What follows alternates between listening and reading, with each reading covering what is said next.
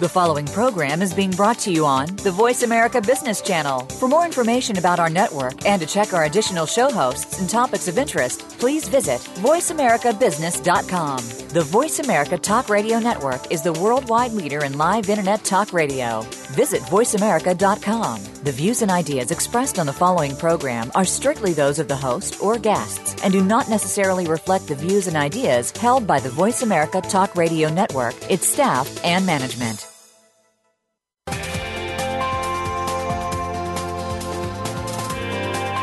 Welcome to a very refreshing hour of business talk.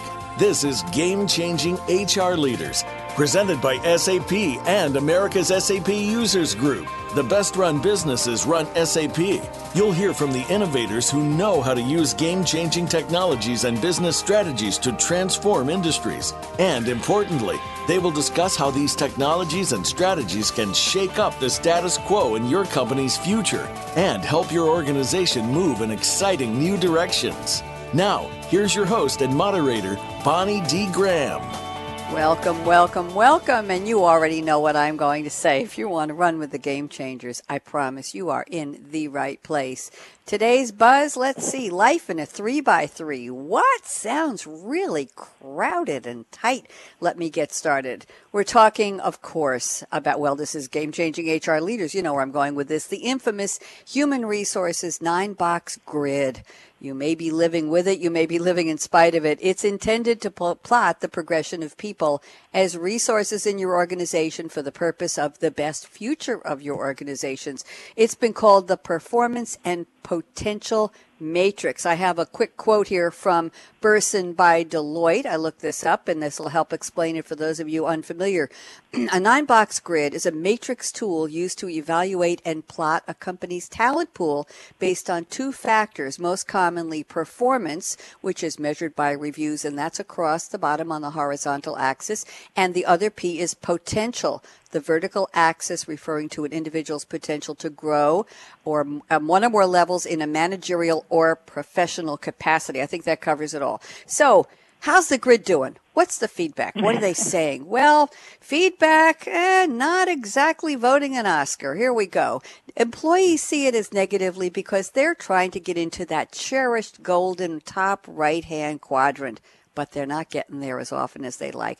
Managers, not so happy because they say it's not really motivating their employees to strive to get where everybody wants them to go. Ultimately, even your best talent just might not get there. But what is success really on the grid? We're going to find out. So the big question on the table today, and I know we're going to have a heck of a debate because I've seen the notes from our panelists and we've got both sides covered and probably a little in the middle. Is it time for the infamous 9-box grid to retire? Maybe it's a boomer. I don't know. Some of us don't want to retire. Or are we doomed to 9 boxes and that 3x3 forever? So let's get started. First up, I'm very pleased to welcome a newcomer to SAP Radio. He is Anthony Abbatiello. I'm going to spell his last name in case you want to look him up. Abbatiello. He's a principal in the human capital practice at Deloitte. Speaking of Deloitte, we mentioned Burson by Deloitte. We've had Josh Burson on our shows many times. The quote that Anthony sent me is from Barry Salzberg. May not be a household name, but he was the CEO of Deloitte LLP in the U.S. from 2007 to 11. Then he was promoted, I think that's what he would call it, to CEO of Deloitte Touche Tohmatsu Limited globally from 2011 to 2015. I think he just retired, maybe. And I found a fascinating interview in the New York Times dated May 21st, 2011 called The Right Job? It's Much Like the Right Spouse. And that tells you how Barry Salzberg thinks. Now, here's the quote Anthony provided. No longer is leadership about a few exceptional leaders at the top of the organization. Rather, the future is about exceptional teams and the leaders within those teams who can outmaneuver, outmanage, and out-innovate their competition. Anthony Abbatiello, welcome. How are you, Anthony? I am well. Thank you very much. Thanks for joining us. Love the quote, and you've introduced me to the world of Barry Salzberg, and I'm grateful for that. So how did you come to pick this quote other than that you work at Deloitte and he's a biggie at Deloitte? Talk to me. Right. It's not a self-fulfilling prophecy, I promise. I think When I look at the world of leadership and I think about great leaders, what I really like about Barry's point, and Barry has a very interesting journey, taking over globally as a CEO for Deloitte, and now recently retiring. He's going on into the academic world, and he's always had a great perspective around what does it take to be a real leader. It isn't fancy. It is about being true to yourself, being true to who you are, and what is your passion. But more importantly, what I love about this quote is that we stop focusing on just exceptional leaders and what that means. We spend so much time focused at the top and getting to our senior-most leaders, and this is really about unleashing potential within your organization. So finding those emerging leaders, that talent within the organization that exhibits that potential. So unleashing that potential, unleashing the power of your organization, and then, ultimately finding the right new faces of leadership, which may look a lot different than you have thought of in the past. Very interesting. Anthony, as I read the quote, a couple things jump out at me, and your point so well taken. It's not just the leaders, it's exceptional teams and the leaders within. And I know I've heard it said everybody can be a leader, anybody can be a leader, which goes back to the who's the chief and who's the Indian and all that and whatever. But my point is, three words jump out at me: outmaneuver, outmanage, out-innovate their competition. It sounds like your team needs to buy into the vision, have the passion, have the skills, have the forward-looking vision, and everybody literally and figuratively needs to make it an exceptional team effort. Am I on the right track with that, Anthony?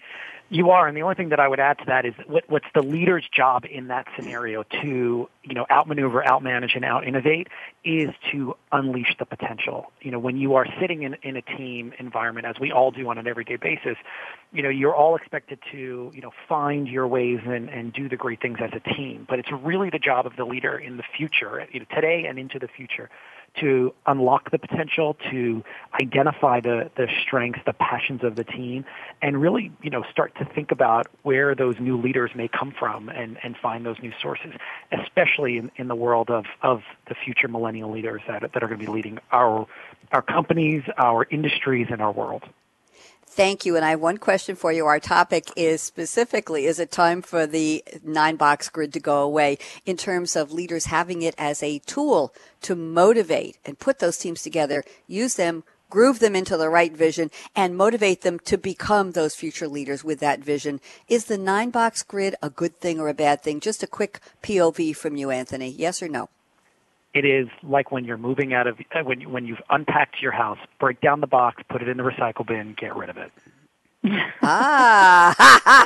Okay, thank you. Okay, the show's almost over now. That's a good one. Okay, let's turn to our second panelist. We have, I knew you'd be good. We have Elizabeth Duffy. She is a customer value consultant on SAP SuccessFactors Customer Value and Adoption Team. And Elizabeth has taken a page from the Sherryanne Meyer quote book. Sherryanne Meyer, who's coming up next on our panel, loves to quote movies, and Elizabeth has selected a character from The Princess Bride, which is a 1987 fairy tale about a beautiful young woman and her one true love. It's based on William Goldman's 1973 novel, and the character I'm going to be quoting in a second is Iñigo, I-N-I-G-O Montoya, portrayed by one of my favorites, Mandy Patinkin. And Rob Reiner did the film adaptation of The Princess Bride in 87. So, the novel was from 1973. Here's the quote. And Elizabeth is substituting the word engagement for what was used in the movie. The word was inconceivable. So let's go from here. Engagement. You keep using that word. I do not think it means what you think it means. I hope I did a good Montoya accent. Elizabeth Duffy, welcome. How are you? I'm great. Thank you. Thanks for joining us. Tell me about why you picked the Princess Bride quote and who is Montoya to you? Sure. Well, first of all, I love The Princess Bride. I mean, and when you said quote, that's kind of where my brain immediately goes. But I think because in today's world, we throw out a lot of words, and we tend to make up our own definitions sometimes for these words. And, whether it's engagement or whether it's potential, whatever it is, we tend to kind of create our own definitions for these. And, if you look up the word engagement in the dictionary, it will say something like it's the act of committing or pledging, promising, or even obligating. But when we talk in terms of software or applications, it's more about, we're talking about making it interesting and exciting and drawing people to using it and motivating them to use it. When we talk about employee engagement, we're talking about, encouraging them to actively participate. So to me, it just, I see, and especially as it relates to even potential, a lot of people get confused with the definition, and it may have a different meanings for each person, each company. So that's just what I tend to think of a lot when I hear these words in different contexts. Very well put. And today, Elizabeth, with so many different new ways of communicating by picture, image, by texting, by abbreviations, by Twitter, which I'm on right now at #SAP Radio, the question often is, what did you really mean? And that's not what I got from it. So very well put. So I have to pose to you the same question I posed to Anthony Abbatiello a minute ago. 9-box HR performance potential grid. Are you a pro or you're con? Is it time to retire it, or is it time to keep it? What do you say? Well, I think it's time to change it. I don't think we need to necessarily get rid of it completely, but I do think that there are ways that we can change it to make it more valuable and be more in line with what people need today. Because people still need to identify their top talent. It just may look a little different than it did. Thank you. Well put, thoughtful answer. Appreciate that. And again, welcome and nice to meet you, Elizabeth Duffy. And let's bring on, well, she's the sponsor of this series, Game Changing HR Leaders, and she's my movie to-go source. But you're going to have to move over because Elizabeth did a really good job with her quote. Sherryanne Meyer, the expert. I always feel like I need trumpets and drums to introduce you, Sherryanne. You're on every week, and it's great to have you. That would be You're okay. The expert. Well, I'll tell Justin. Do we have any sound effects at the business channel? Can you bring on Justin? We'll chat with me on the Skype chat and tell me if we can do that for Sherryanne next week. Sherryanne, her official title is the expert for HR business processes and technology at ASUG. That's ASUG, America's SAP Users Group, and she just loves the movie. So here is a quote. It's a long one, but I think it's worthy of reading. This is from the wizard himself. And of course, this was, I don't know if everybody knows this, Sherryanne, the title of the original book written by L. Frank Baum and illustrated by W.W. Denslow. Well, first of all, it was originally published on May 17th, 1900. I don't know if you knew that, but the original title of the book was The Wonderful Wizard of Oz. And then That's right. That's right. Oh, of course you know. You could have told me that. I know Here's the quote. She knows everything about movies. Here's the quote. Why, anybody can have a brain. That's a very mediocre commodity. Every pusillanimous creature that crawls on the earth or slinks through slimy seas has a brain. Back where I come from, we have universities, seats of great learning, where men go, we should update that, men and women, go to become great thinkers. And when they come out, they think deep thoughts. And with no more brains than you have. But they have one thing you haven't got, a diploma. I love it. Sherryanne Meyer, welcome back. How are you today? I'm good. Thanks for having me back, Bonnie. Delighted. So talk to me. Interesting quote from the wizard himself instead of one of the characters along the yellow brick road. What does this have to do with the 9-box grid? I'm almost afraid to ask, Sherryanne. Well, okay, lots of things. First of all, who is the wizard? Who is the wizard? Who's the smart one that makes all the decisions? And I think of that when I think about the 9-box grid. That tool is something that's very valuable as a discussion tool. It's not an absolute. And I think we've gotten to the point where we treat it as an absolute, where a bunch of people get in a room, a bunch of wizards get together, and they decide whether or not you have a brain, to paraphrase, and to put it very simply.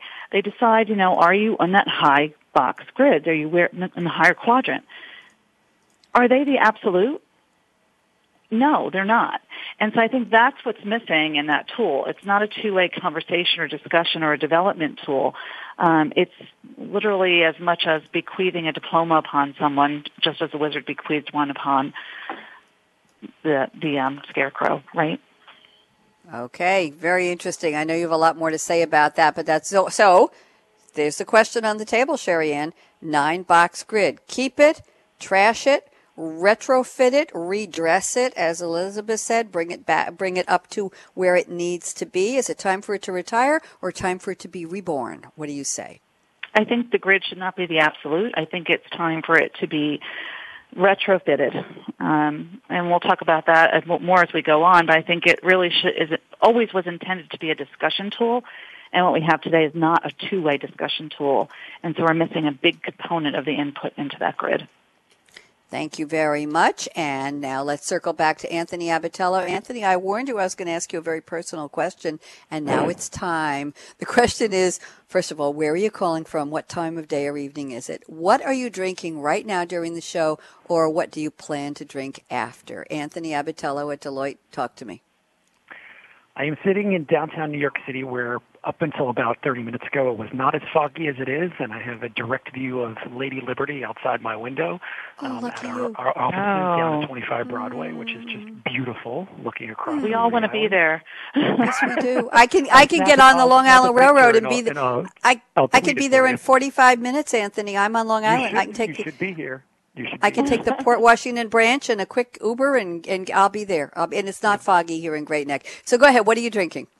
Excellent. Well, unfortunately, right now I'm drinking seltzer water, but my plan is I'm counting down the minutes until I open up a very special bottle of red wine tonight. Ooh, and how special is the red wine? What's the occasion, and what is the label, or what is the style or the flavor, whatever you call wine? What wine is it? It's our favorite vineyard from Napa. It's called Gargiulo, and I subscribe to the methodology or the approach as quoted from Paul Giamatti in Sideways, that it is a special moment and occasion when I open the bottle. That's the actual occasion. And that is it. That's wonderful. To share with family, and on our Wednesday night of cook at home, and no one leaves, no internet, no TV. We just hang out, enjoy each other's company, and have a nice Yay! The Abbatiellos figured it out. They did. Good bottle of wine, no distract. I think the heck with coming to your office. We're coming to your house tonight. You're more than welcome for that, too. Just set 3 more. I don't know how Sherryanne and Elizabeth are going to get there, but it's easy for me. And I'll be in the city anyway on East 37th Street at a play. So maybe I'll stop in, save a little wine for me. Okay, Anthony? Excellent. There you go. That. I knew you'd be great on this panel. Is Elizabeth Duffy, where are you calling from? What time is it? And what's your favorite drink? Sure. Well, I am in California, and while I'm not looking out at Lady Liberty, I am looking out at the foothills, Sierra foothills. So I'm in my home office today and have a beautiful view of the trees. So, and what's in my cup today? Well, that was a little bit of a quandary, because I'll tell you, I had a 12-year addiction to chai tea lattes, and in my quest to kind of cut down on sugar, I finally weaned off of that, but my life is just not the same. My mornings are just not the same. I don't have that, and I'm in search of that. But so today I'm sticking with the green tea, but nothing wrong with that. Now, tell me, how does one get addicted to chai tea? That we've had about 1,000 people on all of our shows, and nobody has ever publicly claimed addiction to chai tea. So I have to just ask you to indulge my nosiness here a little bit. How many cups a day were you drinking? And it sounds like it was really a good thing for you. Well, I enjoy a hot beverage, and preferably something that I can savor. So the chai teas, a little sweet, creamy, that kind of thing. I would have a cup in the morning, have a cup, in the afternoon. But then, more importantly, it was something about my car. When I'd get in my car to drive, well, I got to go get a chai tea to have along my drive. I got it. There comes the addiction. Okay. Yeah. I think we all understand now. Okay, well, we'll have to find something new and something new for you to latch on to. That sounds good. Thank you for sharing. I warned you, Elizabeth, and I think you believe me when I said sometimes these "what's in your cup today" questions become true confessions. And here you are, true confessions on game-changing HR leaders. That's interesting. Well, that's a good habit to have to kick. Sherryanne Meyer, where are you today, and what are you drinking? I am in Chicago at the America's SAP Users Group headquarters, and it's kind of a gloomy day here today. So I'm having a pumpkin spice latte It seems like a good fall treat. Nice warm. It's just a little gloomy out. It's not really that cold, but it's kind of rainy. So nice fall day for a pumpkin spice latte. That sounds wonderful. And I think they have pumpkin spice English muffins now, Thomas's. I've seen them in the store. For some reason, they repel me. I haven't bought any. I like their real corn flavored muffins, which they seem to be discontinuing. And I'm sorry for that. But I like those too. I thought they were fabulous, and they were very hard to get. I had to hoard them. If I saw 5 boxes, I just grabbed them all because I knew it would be a long time coming, and now they're just gone from all my stores. But if you're looking for pumpkin spice English muffins to go with your coffee, grab some from the bread shelf in your local supermarket. There's a shout out to Thomas's. They still do a great job after all these years. And I guess that they might be using the 9-box grid in hiring because I think they're doing a good job as far as potential and teamwork. I don't think they have any competition, actually. Do they, Anthony? Thomas's in the English muffin market? You're in New York. What do you think? I don't think so. I mean, bagels, certainly, but English muffins, they're the only game really in town. Aren't they really? Are. They are. So they figured out a way to outmaneuver, outmanage, and out-innovate their competition with those good old little craggy holes in the muffins. I think we've said enough here. We're going to go and take a break. Very interesting conversation. We're very serious on the topic of, the topic is titled, Don't Fence Me In, Performance in a 9-Box Grid. We're trying to figure out whether the performance and potential matrix, known as the 9-box model, to those of you in HR leadership positions, and maybe to a lot of you who work for the people who use them, should it stay? Should it go? Should it be retrofitted, redesigned? Should it be given a good swig of a good Merlot and then told to behave and sit up and do better next time around? What's the performance review on the 9-box grid? We're going to be right back. We're speaking with 3 very interesting and committed people on this topic. Anthony Abbatiello at Deloitte. And Anthony, we have to do a shout out to so many wonderful people at Deloitte who bring us thought leaders like you, especially Carla Neal. I think she's on personal leave right now. And we have we have Estelle Van Leerde, and we have Amanda Bush, and so many other people. Elizabeth Duffy, lovely to have you on board with us, and Sherryanne Meyer, always welcome on your own series. I'm Bonnie D. Graham, and by the way, they don't let me have caffeine on radio show days. I know, you know why. We're going to take a quick break. Don't even think of touching that mouse, that app, that dial. Justin, out.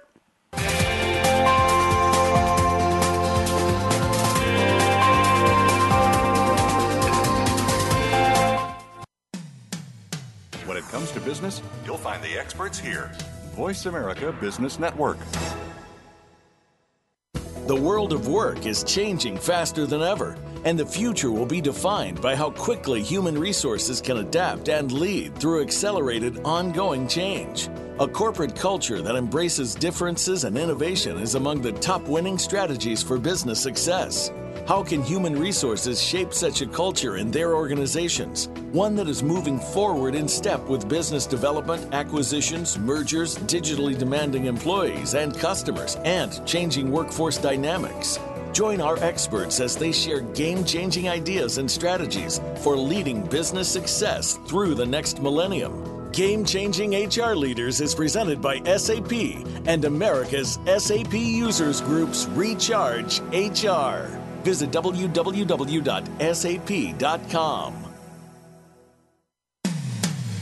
When it comes to business, you'll find the experts here. Voice America Business Network.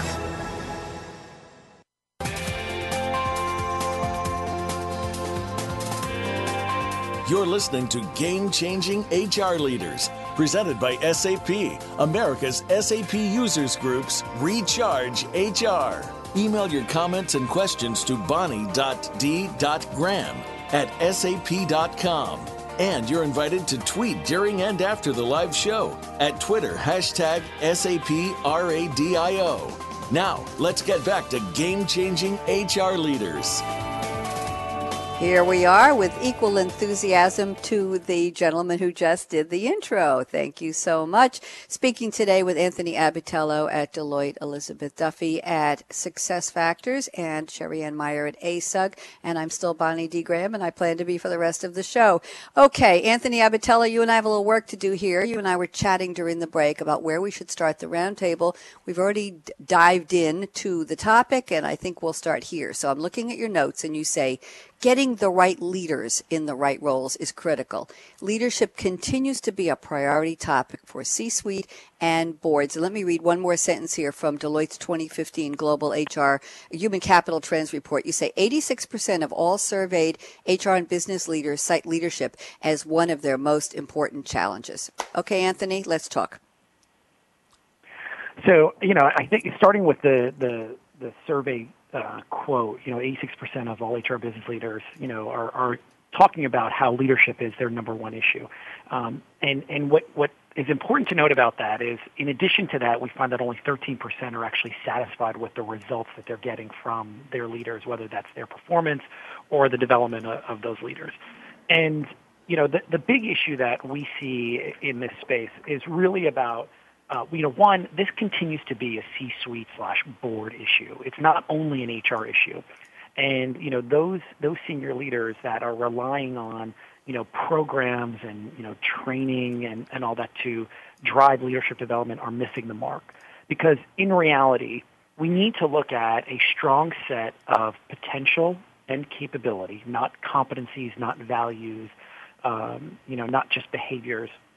But we have to look at a strong view of capability and potential of the leaders across the organization, and really start to use, science-based, evidence-based psychological methods to drive the insight around who those right leaders are.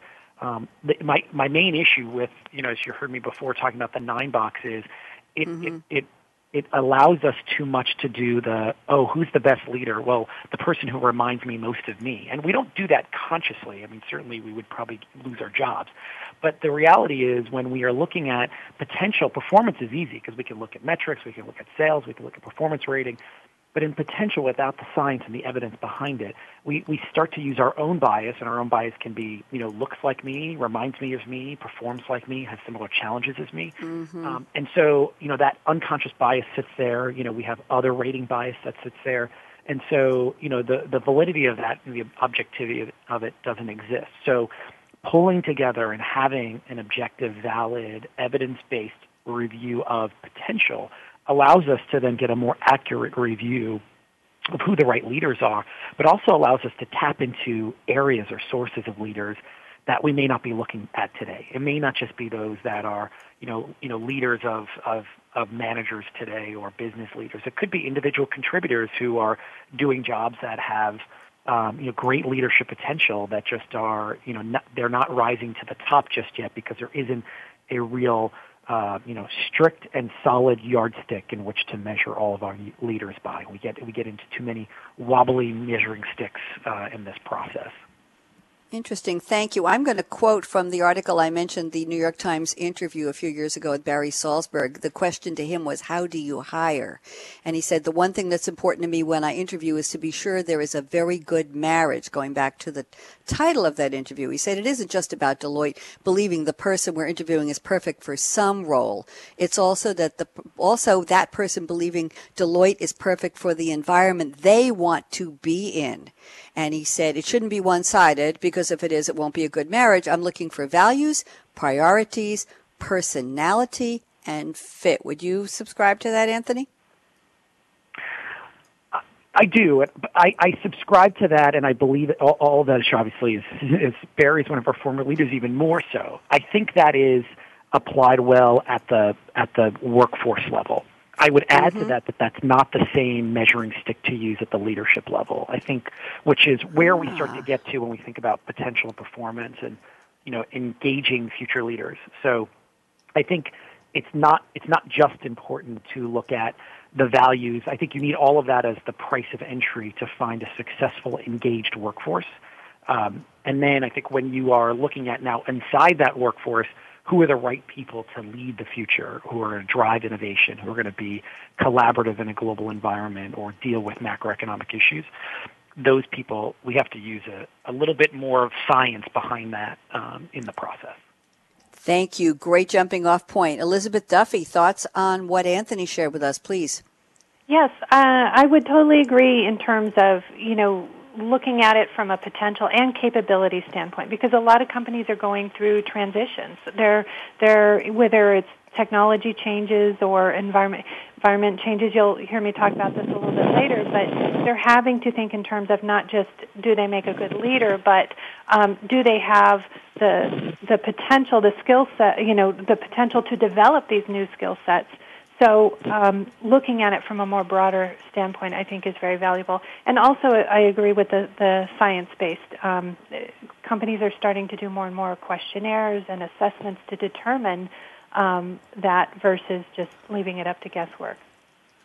Okay, interesting. I have a question for you, Elizabeth, and I haven't asked this to anybody. I've been in the workforce a long time.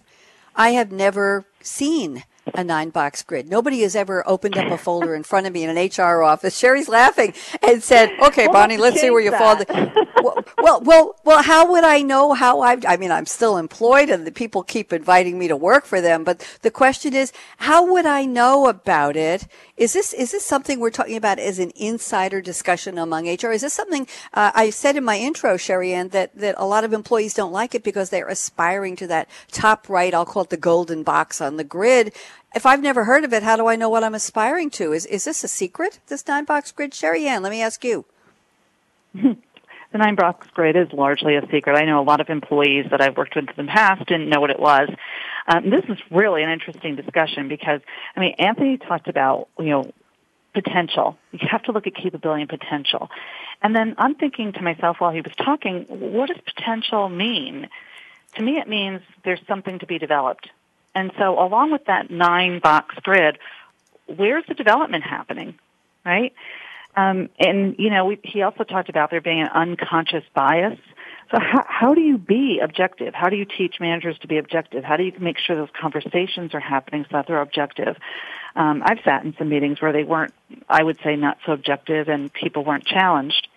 I think there's a lot more to just the grid. We can't just focus on just the grid. I think we get so wrapped up in that being the determinant of how we're going to get through the end of the year and put everybody in the right box and how we're going to compensate them that we forget that there's another conversation that has to happen. And there's another step that has to happen to really develop talent. Interesting. Anthony, you want to respond to what Sherryanne just added? Or Elizabeth? No, I completely agree. One, I think it's... I'm sorry, I'm not going to say this because I'm disagreeing. I'm totally in agreement. I think it's ridiculous that most of our clients actually keep these things a secret. We're advocates, especially in the leadership space, of being very transparent. Now, you don't have to be transparent of, I'm selecting you or what the process I'm going through, but not giving your especially your leaders the insights into where they are, into what roles that we're looking at for them, where their performance is trending towards, and is just, it's like sending them into the wild without any sort of armor or any sort of weapon. And so, I think having that first is extremely important. I think the second thing around potential, when we look at potential and capability, we are really clear on that. Potential is the things of just how we are born, right? There are certain parts of how we are wired that is going to drive the pace at which we can move through the leadership level. So, the example I use is, the risk takers. Some of us are just born to bungee jump off the Brooklyn Bridge, and some of us are just wired to sit at the sidelines saying, "Oh my God, I can't believe they just did that." You really can't change that wiring of someone to say, "Oh, tomorrow I'm that person who's maybe not fearful, but just doesn't understand it," to being the person who's going to always want to be the one that jumps up, that bungee jumps off the bridge. So, I think that wiring is what's important to know and understand about your workforce, about leaders. And then the capabilities are where we can then start to judge and assess with accurate measuring, where we can develop them. So we know, we've seen a lot of clients who we thought were going to be CEOs and they were going to be succession for CEO. And really, actually, they were better for the CHRO job or Chief Administrative Officer job or COO, because we're able to see actually where their potential lies, where the way they're wired plus their capabilities would actually give them a greater impact in a different place versus, thinking I'm going to go from to CEO. And that blend of the two, with the trend around performance, I think really gives a very accurate and objective view in which to develop and plan for future leadership moves. Thank you very much. Good wrap up to that. Elizabeth, I'm looking at your notes here. So much good information you sent me before the show. And I want to talk about conversations. I see something interesting here. You say evaluating performance and potential. We're talking about the 9-grid box, obviously, can promote valuable conversations and consistency among managers. And let me add here, you say there's tremendous value in the conversation, the going through the exercise of evaluating your team's performance and potential can promote among managers. It encourages them to have conversations about what makes a person a high potential. So which managers should be having this conversation? If we got, if we're the four of us here on this call, we're on different teams. Do our managers get together if we all work for the same company and say, well, we think Anthony is reaching that high right-hand box and Elizabeth is really close and Sherryanne, not really sure about her potential, but who has that Sherryanne, forgive me, dear. I know you've told us on one of the previous shows, and that's what she said. That's what she said. Elizabeth, why don't you talk to us about how are those conversations to go, and among whom are they best had? And then we'll go around the table. Sure. Well, I think, I'm sure different companies do it in various ways, but I really think that conversation should be a collaborative conversation in the sense of you want your managers to be thinking of their people and thinking of their, performance and potential along the same way in terms of not just trying to figure it out on their own if this person is a good performer or this person has potential, but collaboratively as it relates to the company's culture and the direction that they're going. And this kind of relates back to what we were just talking about, where I think we're really missing an opportunity to have this conversation behind closed doors. The exercise and what I spoke to there, I had a friend who, when she became a manager, she said she really dreaded the thought of, going through and plotting people on a box. But in the end, she said it was one of the most valuable exercises she went through because it did teach her how to think in terms of what is a good performer, which of her employees have certain potential, and really give her insight into where she could help develop them. The point is, it trained her how to think. Why would we keep this conversation secret? And why would we not want to communicate that to employees and have them thinking of what is a good performer and what is potential, and have them have that same insight? Mm-hmm. Good. Sherryanne, thoughts on what Elizabeth just shared about the conversation? Yeah, that's absolutely right, and that's the part that's not happening. I once had a job where I apparently was rated, but they never gave me the rating, and that's why I kind of laughed when you said, Bonnie, that you've never seen yourself on a grid. Yeah. It may have happened, and you may not have ever been told.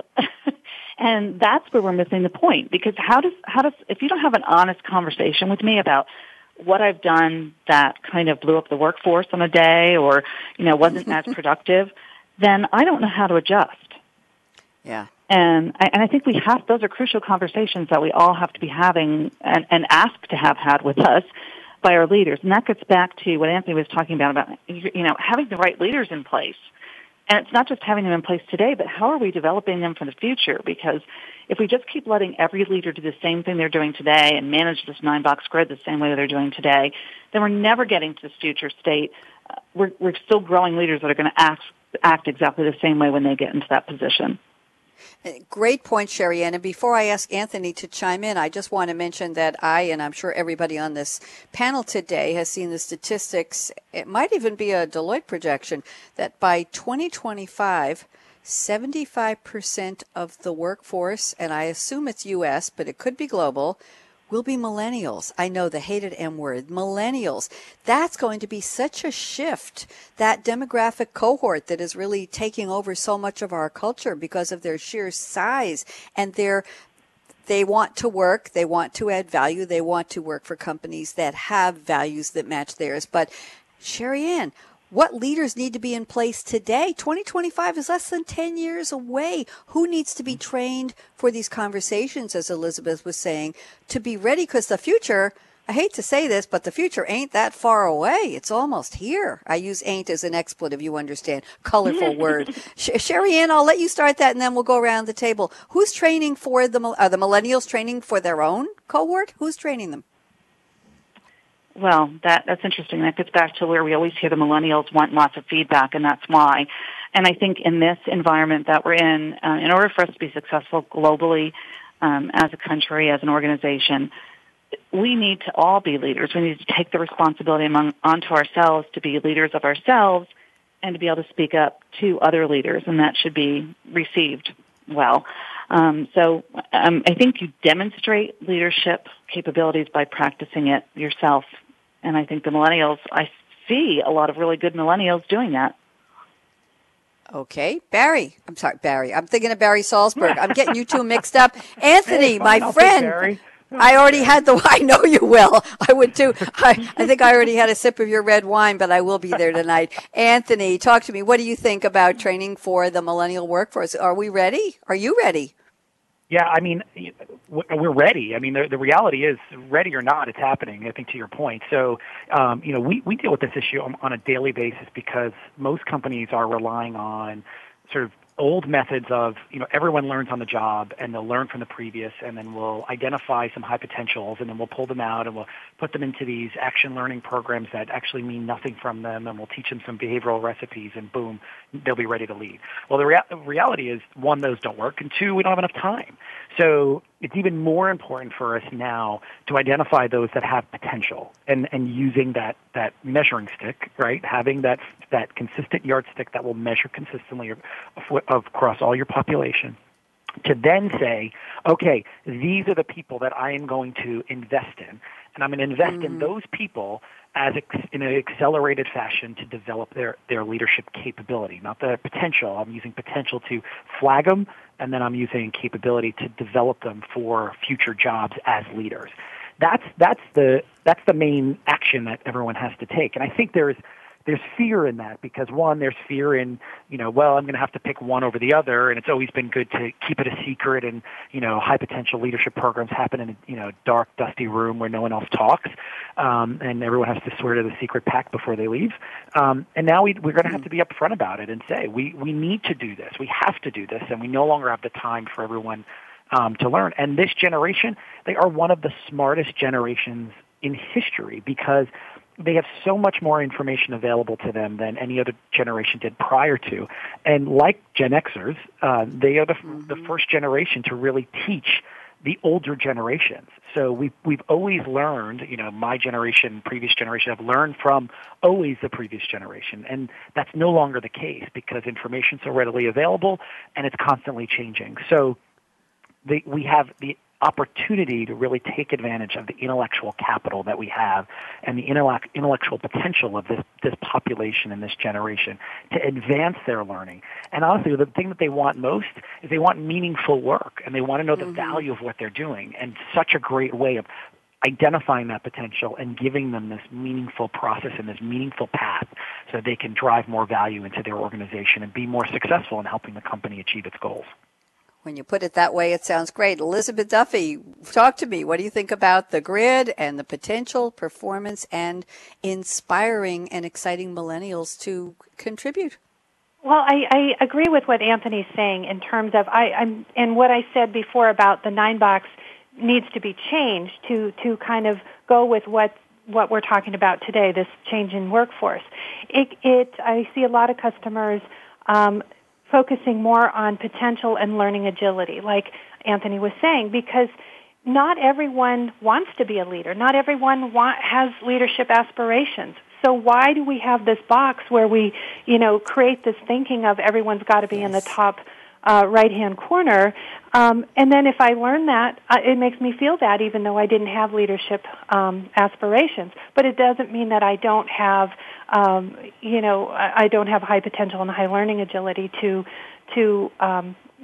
succeed and be successful at the company. You are Thank you very on. Much. That is exactly it. Yes, that's spot on. And everyone doesn't want to be a leader. So, that's right. But I agree. When you give someone the assessment and say, well, you were just good, we're so trained to think in terms of grades and ratings throughout our lives that just doesn't feel good. That's right. And that goes back to defining what leadership, if leadership is being an innovator, if leadership is being a contributor, if leadership is leading yourself to express and use and contribute your own potential, then we all can and should be leaders. But if leadership is having a team of 30 underneath you or 15 people reporting to you or having a bunch of responsibilities because you're a quote unquote leader that have nothing to do with your skill set, then a lot of people don't want that. I think we agree on that. Sherryanne, let's see how much time we have. We're about 5 minutes away from our predictions crystal ball round.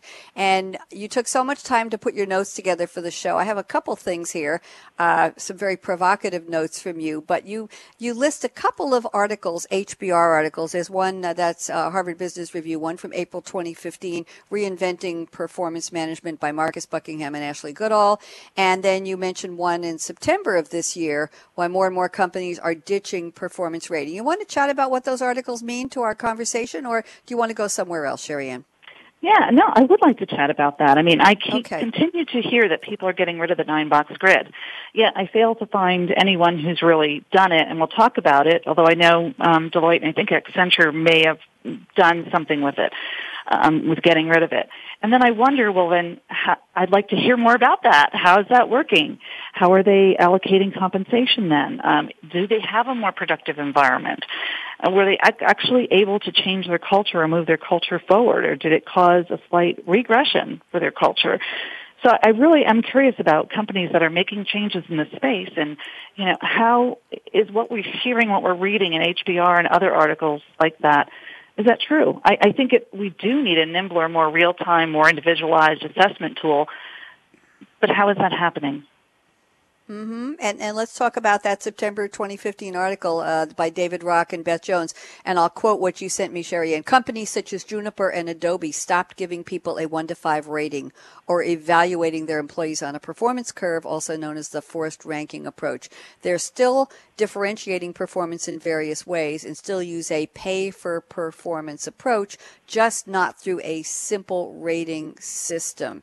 So, but performance ratings still aren't dead. Do you think this is frustrating, Sherryanne? Do you think that we're going to move to a more evolved way, which is what we're trying to achieve here in this conversation? Or do you think I really hope it keeps evolving.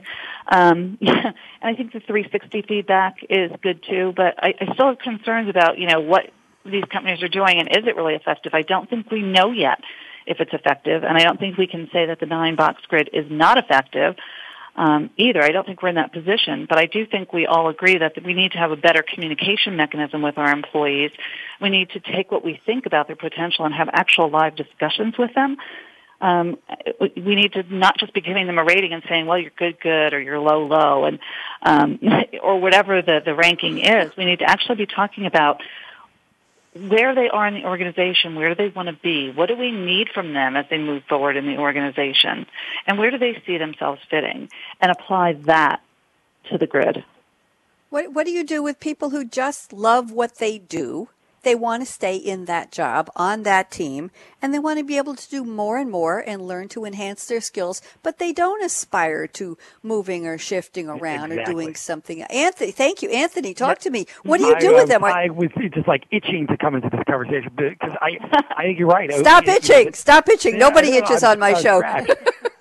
No, you hit it, right? I think that we talk about leadership all the time, and this is back to I know I'm being provocative, but getting rid of the 9-box, because now we're basically saying that everyone needs to look the same, and if you're not in the the top right, or making your way towards there, well, you're not really performing anymore. And what about the individual contributor? We all have. I mean, you look at Intel and Apple and all of these high tech firms that need individual contributing engineers who all they want to do, Facebook or Google, all they want to do every day is be the best engineer possible. They want to hack. They want to create, and that's it. And they'll be a team player, but they may not necessarily want to be the leader. And, the traditional way of promotion, especially around leadership, is we continue to promote the best technician in the job and then, they end up failing and then they move on someplace else. So why not where's the 9-box for the individual contributor? Where is the identification of talent that, we just need to just come in and do their job every day and also don't need to be the highest performer. And so that's where I see that elimination of the performance rating an elimination of the 9-box, getting to, we're talking about, I'm getting that back down to, back to the future of, I just want to talk about your role and what's expected in your contribution this year. If you're a leader, it could be X, X plus Y. If you're an individual contributor, it's just X. But I can rate you and provide you with the feedback based on your contribution in your job this year or over a trending period. So, a lot of companies now are moving to that 2-year realm for leaders so that we can actually start to see more actual, progress that they're making in their track.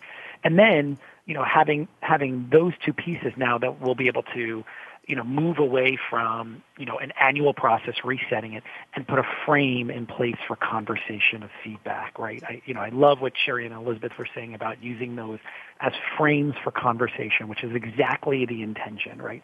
Use it as a way of, this is my personal view of what I'm seeing, and having a very, open and honest conversation with your team, your employees, so they know that. Versus using the same thing with the 360. Use it for development. Use it for feedback. Use it for conversation, not for, okay, you were a 4.8 and you were a 4.83, so you're a better leader than that person is. I hate that. It's awful. It's absolutely awful. For those of us who are competitive by nature but love what we do and don't see ourselves anywhere else, being given a rating number is just vicious. It's demotivating. I had a boss once, we got to move into predictions fast, boss once who said to me, you're great at what you do. You're performing very high. You're giving the job 125%. He said, now for God's sake, Bonnie, dumb it down to 85%, open the door of your office, work with the team, and bring them up from their mediocrity up to some level around 85%, and we'll love you even more if you will stop being 125%. We don't want you to be that good. We want you to bring it down and be more like everybody on the team. I went home and I just cried. Anthony, I needed that bottle of red wine and you had it and I didn't have it. That so demoralizing. I didn't recover from that for 2 weeks. I left that team. I went to another team in another part of the company. I just couldn't even look this guy in the eye. Just didn't make sense. But that, Sherryanne, that's a topic for another show. Guess what? Anthony Abbatiello, I can give you, 45 seconds for predictions. If we met again at some point in the future, when, not where, but when would it be? And what will be different about the 9-box grid? Is it going to stay? Is it going to go? Is it retiring? Is it going to take a golden parachute and have a happy future? Quickly, 45 seconds. Anthony, go. So I think it's 5 years from now, we are using predictive analytics and science-based approach to identify and assess potential. We are moving away. We are cutting up the 9-box and putting it in the recycle bin, and using it only when we need to frame conversations and train managers on how they could provide feedback to their teams, their employees. But when we start talking about leadership and we start looking at performance, we're using predictors of potential, and then we're providing our organization with frames and feedback for what performance looks like in their job. So gone rating, gone box, and more into meaningful feedback and results of the individual in a time frame that matters. Thank you. Elizabeth Duffy, I can give you the same I can give you, he was good. Why don't we give you 45 to 60 seconds? Go ahead, Elizabeth. What can you predict in that amount of time? Talk fast. Okay, great. I also agree that we'll get away from talking about it in terms of a 9-box because it really doesn't matter about the numbers. What matters is it's a consistent framework that represents what's important to the company, and it's a framework that we can use to train our leaders and as a communication tool and a development tool to better enable our employees. So we're moving towards this continuous feedback, but somehow we're going to need to get all that feedback and be able to, as Anthony says, a way to evaluate it and put it into some kind of a framework where we can say this person is valuable to the company, this person is making a difference, and these are the types of things, whether it's the people skills or the technical skills, that are making a difference. And so we can use this to then create more people like that. Thank you very much, Sherryanne Meyer. I saved 60 seconds for you, a whole big 60 seconds. What are you going to predict in that? Go ahead. Well, I don't think the 9-box grid is going away, which you're probably surprised to hear from me.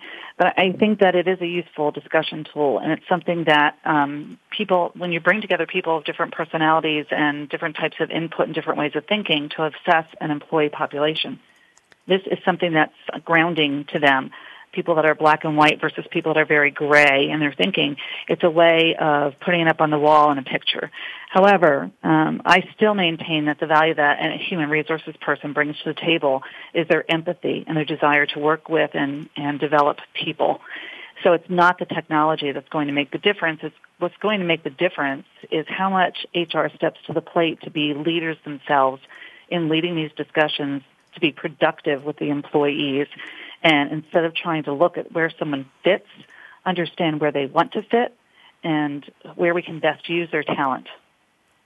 Thank you. Very well said, as always. Sherryanne, you picked another great topic and a wonderful panel. Anthony Abbatiello, we already love Deloitte. We love them even more now that you've been on the show. So you can take that back to the office and invite everybody for that bottle of wine tonight. Elizabeth Duffy, great insights. Thank you. You're a second Success Factors person on this series in 2 weeks, and you're always wonderful. And say a shout out to everybody there for us. Sherryanne, what can I say to you? And a shout out to all the people who allowed us, even though they didn't know it, to quote them. Barry Salzberg, thank you. And Iñigo Montoya, thank you. And Wizard of Oz, thank you. All the people. And Estelle Van Lerty at SAP Deloitte, thank you so much for your tweets. I'm Bonnie D. Graham. This has been another very lively edition of Game Changing HR Leaders, and we will talk to you soon next week on another one. Sherryanne, real fast, what's your next topic next week? Do you remember?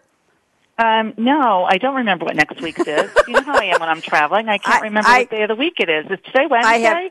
It's still Wednesday, my dear. I have 6 shows a week, so I can't remember anything. But anyway, we will see you next week. And a shout out to Carla Neal at Deloitte. Hugs, hugs, hugs. Thank you to Justin, our engineer at the World Talk Radio Business Channel. I'm Bonnie D. Graham. Here's my call to action. Fasten your seatbelt. Quick. What are you waiting for? Go out and be a game changer today. Bye-bye.